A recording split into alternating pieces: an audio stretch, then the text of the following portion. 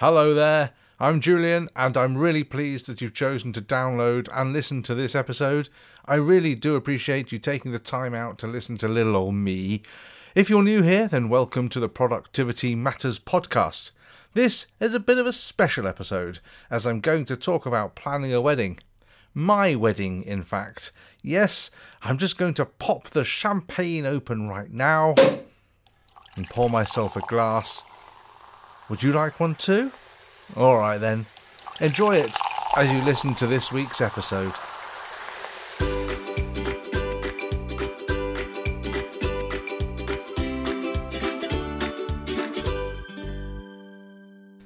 Yes, I'm getting married. This coming Sunday, in fact. And if you're listening after the event, then it's the 17th of March.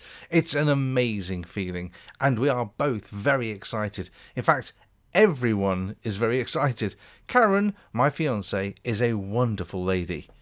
Does the word lady make you think of an older person? I was thinking about this the other day. At what point do you go from being a young man or woman to a man or a woman? Should I say that my fiancée is a wonderful woman? Or a wonderful girl? Doesn't girl sound too patronising? Whatever.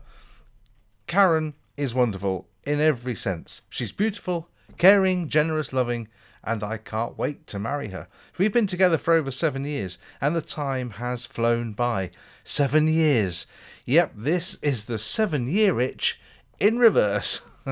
No, between us we have 5 children, and before you start shouting at me, they don't all live with us all of the time. So whilst all of this is very exciting, it's really a lovely tenuous link to talk about some of the apps we've been using to help prepare for the big day. Now, these won't come as a surprise to regular listeners, but explaining them in a real-world scenario may help you to better understand the benefits that they bring. Now, Karen is not a huge fan of using lots of different technology. A pad and a pen are more her style, which is absolutely fine, and it works. It just makes it more difficult if you need to share tasks and information. So, what have we been using? First of all, as with all big events, there are to-do lists on top of to-do lists. And whilst I use Todoist, and I totally love it, I wasn't going to force it on Karen, so we set up a shared reminders list on iCloud. And now I can see all of the tasks, when they're added, and more importantly, when they're checked off as complete. I would have liked to have these in Todoist, however, since I use Fantastical 2, I set the specific reminders list to show in my calendar, so I only needed to see the one list, and it's easy to add a reminders list from Fantastical 2 as well. So I did create my own list in Todoist for some of the things that I needed to do, like write my speech and sort out my clothes and things like that, and in this way I could keep my individual tasks separate from the main tasks. Of course, there are many people involved in planning and delivering an event as big as a wedding, and those who are providing the services, such as the caterer and florist, want to meet up with you, and meetings for all of these were managed using a shared iCloud calendar. Again, as I use Fantastical 2 on my MacBook and iPhone, the calendar is available there, and I could continue to use that without making any significant changes. So, Fantastical 2 has proved itself very versatile in bringing together 2 applications to minimise the number of apps that are actually needed.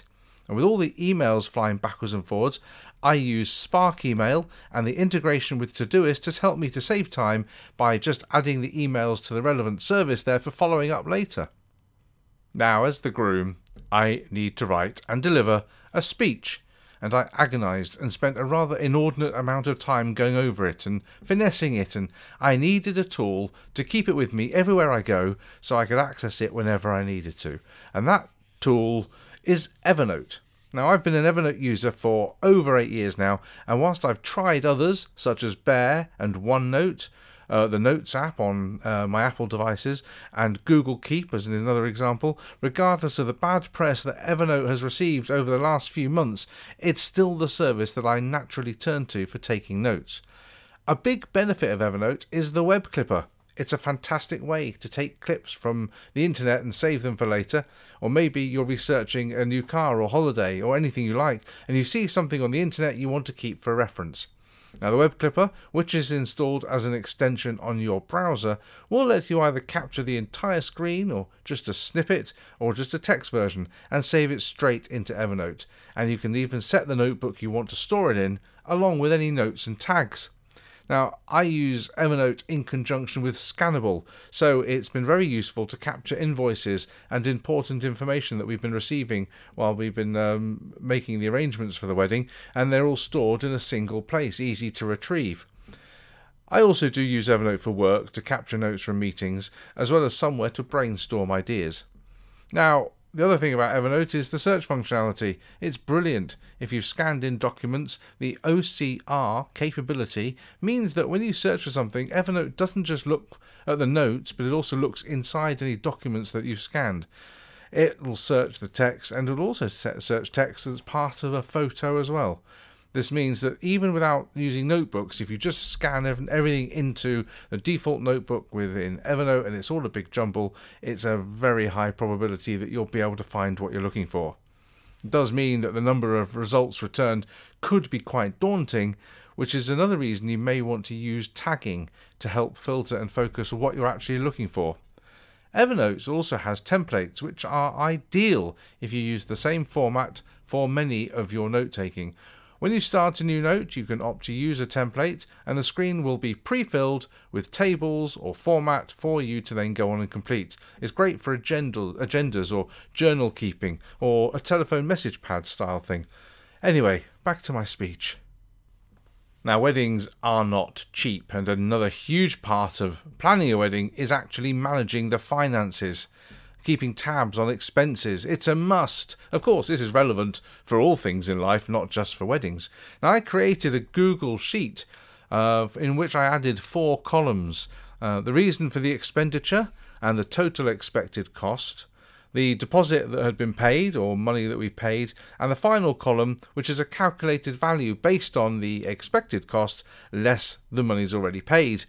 Now, because this is a Google Sheet, I could share this quite easily with Karen, and she can update the figures herself, so we had an updated sheet at all times. We also created the guest list and the table plan in Google Sheets so that we could send that out, and we also used Google Docs for some of the reserved signs that we want to put on some of the chairs at the ceremony.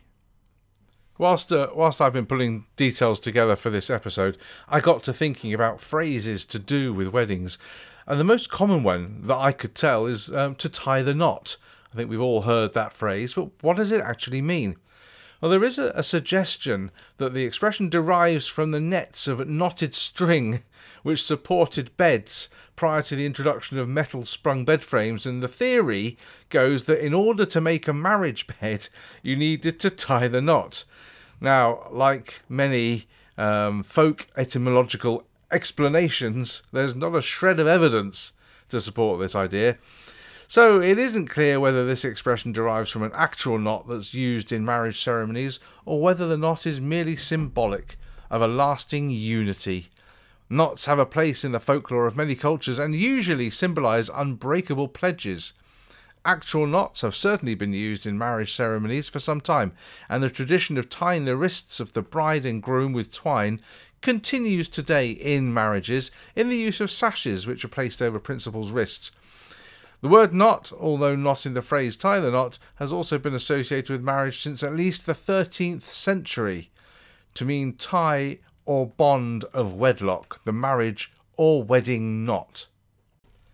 Another phrase that you don't hear much anymore, but it's an old English saying, is plight my troth. Oh, dear me, sounds a bit dangerous, really. Troth, it means faithfulness, loyalty, or honesty. It's not something you just trot out, it's something that is a commitment. It is something you plight. So the magic spell could be, I promise you I will be true.